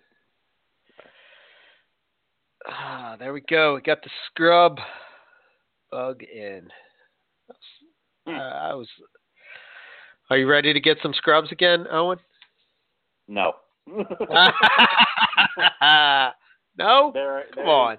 There's only one pair of scrubs that I would ever let back into my collection, and that would be Moluccans. Yeah. Yep. Yeah. Moluccans are beautiful animals. Dude, I saw there was a Moluccan at White Plains, and this thing was gorgeous. It's hanging out at this green tree python table, which they were doing their whole. I wasn't able to speak to the guys who had the animal because they were talking to customers and doing the whole thing, and I didn't want to interrupt them just to be like, that's a cool thing. So, but it was a gorgeous Moluccan. And, of course, Scott Borden and his wife show up, and I'm like, there's a Moluccan over there. And he runs over and does the whole, I don't know if you know who I am, but I own Midas, and I kind of wanted to smack him for that. But they wanted $2,000 for that Moluccan. Oh, wow. $2,000? Yeah. Now I understand raising a baby, import or farm bait, like little tiny worm to that size is going to take a lot of time, a lot of money, and all that other stuff. So I can totally understand that. But I'm like, I would never be able to do that. I would never be able to justify it. That's rough scale money. So that's. Oh. So I was interested. I was going to try to swing back around and talk to them, but I got caught up with talking to, Jay and Mike Curtin, and a few other people there. So I never did get back around. But it was still, they're gorgeous, gorgeous animals. I would do Moluccans again. No other scrubs. I'm tapped on scrubs. So. Okay. Yep. I'm looking. Okay. I was just looking at the editor's choice. For the winners for 2016. Yeah. So the forum of the year was the Tortoise Forum. That's nice. And the radio show of the year was the Chameleon Breeders Podcast. But that's the editor's choice, though. That's the editor's choice. Boo. All right. Well, good for them. I mean, that's some love for the puts together a good show. Yeah. Yeah, that's nice. Yeah. I mean, first off, I don't have the balls to even touch a chameleon, let alone raise it. So you've already gotten further than me anyway. So congratulations to you people. So that's totally cool. Python personality of the year was Justin Kabilka. He's a pretty cool guy. Justin, he's a ball python guy, but he really does some selective breeding that really is pretty nice. And then honorable mention was Ryan and Kara Norris from the Blood Cell. That's pretty cool. Nice. Yeah. They're cool. Oh, awesome. All right. So, yeah, you can check that over on the Reptile Report and go through each individual one if you want. I assume they'll be announcing Reader's Choice in the next, week or so. I don't know. So, or they do it. Because they announced it, and then they wanted to have all the stuff going on for Tinley, which is in early March. So, right? Yeah, I'm trying to see if they have a date for it. Thing. Yeah, no, I don't see it. Wow, that's a nice shot of a white lip. Ooh. White lips are gorgeous. Yeah. when they're not coming at you with intent to murder, but that's neither here nor there. Reader's Choice will be February 24th, so this Friday. Holy crap! Yeah. Friday. There you go. We'll find out. Award. Yeah. Damn it! Owen needs a trophy. Owen needs a trophy. Well, it's too late now. It's either it is or it isn't. Well, I know, right? So. I don't know if I'm trying to do a final push. It's over. Yeah. So, okay, let's see. Next week we got Ari. He's coming back. Yeah. And we're going to talk about Bolins and his latest trip that he took over to Papua New Guinea. Should be really cool. Maybe get a little bit of info on his book. On the book? Yes. On the book.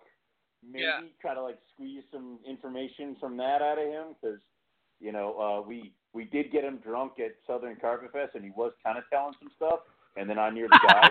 So, it was, so it was, I always enjoy talking to Ari. He's always got good stories and good stuff to talk about. So it'll be fun. I mean, he's going over to Papua New Guinea and, just tromping through the jungle again. Yeah. I mean, how cool is that? So, we have that show. And then I haven't got a specific date yet, but Harlan Wall's coming back. Yes. Yeah, we got some topics with him. Obviously, he's going to talk about his trip to Brazil. Yeah. Yeah. That should be a good one. That should be cool. Good stuff. What the hell is this? Was this season 5? Yeah. Jeez. I'm working on a Chondro show as well. I just got to get some stuff together, but that should be in the near future. And I guess at some point we'll roundabout back to carpets for a little bit. Well, and then the thing is that with these shows going in, we're going to start hitting other things it's not going to be too long before we start heading into April, and then we got to start talking about Southern Carpet Fest, which I don't know if you saw. Howard Redding went to the NARBC down there, and he stayed with Bill, and he was running around Bill's house and took pictures with Sickness and a few other things like that. And it was funny as hell. So that got me all excited to reappear at Bill's house. And then we're going to start running headlong into the preps for Carpet Fest. And Carpet Fest in June. The season, our show season tends to just spill from one thing into the other way faster than we ever intended to. So yeah.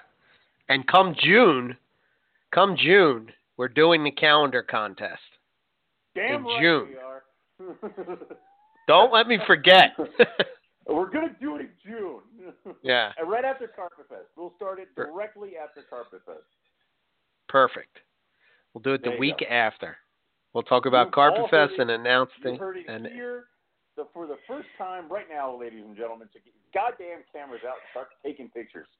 Yeah, exactly. And no ball pythons because Bill is going to have to judge with us. And he so I don't, not a single one is allowed. Not a single one. Yeah. Be a Candino in August, I'm gonna get pissed. So would a flower by it? What the hell is this? Love it. Okay. So we got some cool stuff lined up. Speaking of Carpet Fest, Southern Carpet Fest is 4/28. And that's down in Arlington, Texas. For more info on that, contact either Bill Stiegel or Evan Browder. Either of those guys on Facebook, and they'll be able to give you more details. The Southwest Carpet Fest is on June 10th. For more information on that, contact Travis Johnson. They're doing an auction for US Arc, so stay tuned for that. And I know that they have I think I read today that they're doing a shirt they're finishing up the logo, and then they're going to do a shirt, and all proceeds go to US Arc. So he said in the area that it's in, they have a lot of affordable hotels and breweries and all that kind of stuff. So, and then obviously the Northeast Carpet Fest is June 3rd, and that's here in Warminster, PA. Yep. So if you're in any of those areas, you have one in the south, one on the west coast, and then one on the east coast. So you have no reason not to want to go and hang out. You know, the cool thing about Carpet Fest is that, again, you get to meet some new people, hang out with some old people that you know. You get to talk one-on-one with people and get to know them as a person, and just have a good time. You know, it's kind of what it's all about. So if you're interested, I should say, in the Northeast Carpet Fest, you can contact either me or Owen, and we'll put you, tell you the details. I'm working up the hotels around here. One by one, I'm slowly going in them just to check them out. There's probably 4 hotels right within my area that's probably maybe, I don't know, 10 minutes away. Not even, probably, because you're right up. There are a bunch right off there are like 3 right off the turnpike, right near your house. So they're all right there. So straight up. Like Owen's exactly. I mean, and unlike my backyard, yours is flat, so we could put tents. Yeah, that's true. That is true. I didn't think about that. No sleeping in the pool though. So. No, that's called drowning. You can't have that. So. Yeah. So, but yeah, it should be a great time. So here we are. What's this? The 6th one that we're doing? I don't remember. Yeah. It's the 6th. I believe it's the 6th one. Yeah. Yeah. So, and we're gonna keep going until one of us is dead. So. Yep. Yeah. Yeah, we're not allowed to quit until it's in our contract. Till one of us is dead. So Owen might try to drown me in the pool. I don't want to do this anymore. You're getting drowned. I don't want to do this anymore. Yeah. God damn it. Exactly. You know. Problem is that as I start drowning you, it'll be like a split second where people are like, they want to help you, but then everyone just starts turning and like raiding your collection because they're like, Owen's killing Eric. Quick to the poison ivy babies. I mean, that's how it's gonna go. So. Meanwhile, you're not getting anything because you're too busy drowning me. So. Exactly. I know. It sucks. I'll have to ask somebody else to do it. All right. Fair enough. Yeah. You better work out your plan a little bit better. Morel. Yeah. I don't think other buddy would kill me. I don't think He'll would. do it. Nah. Do it. I'll ask him. Nah. I'll bring it up. I'll see him on Saturday. I'll talk to him about it. I bet you if I gave him a poison ivy baby, he would not do it. Damn it. Damn it. Excellent. Yeah. All right, so for us, Morelia Python Radio, you can follow us on Facebook. Our Facebook page is Morelia Python Radio. You can check us out on Twitter, which is at Morelia Python. Our website is MoreliaPythonRadio.com. If you have any questions or comments, guest suggestions, send us an email at info@MoreliaPythonRadio.com.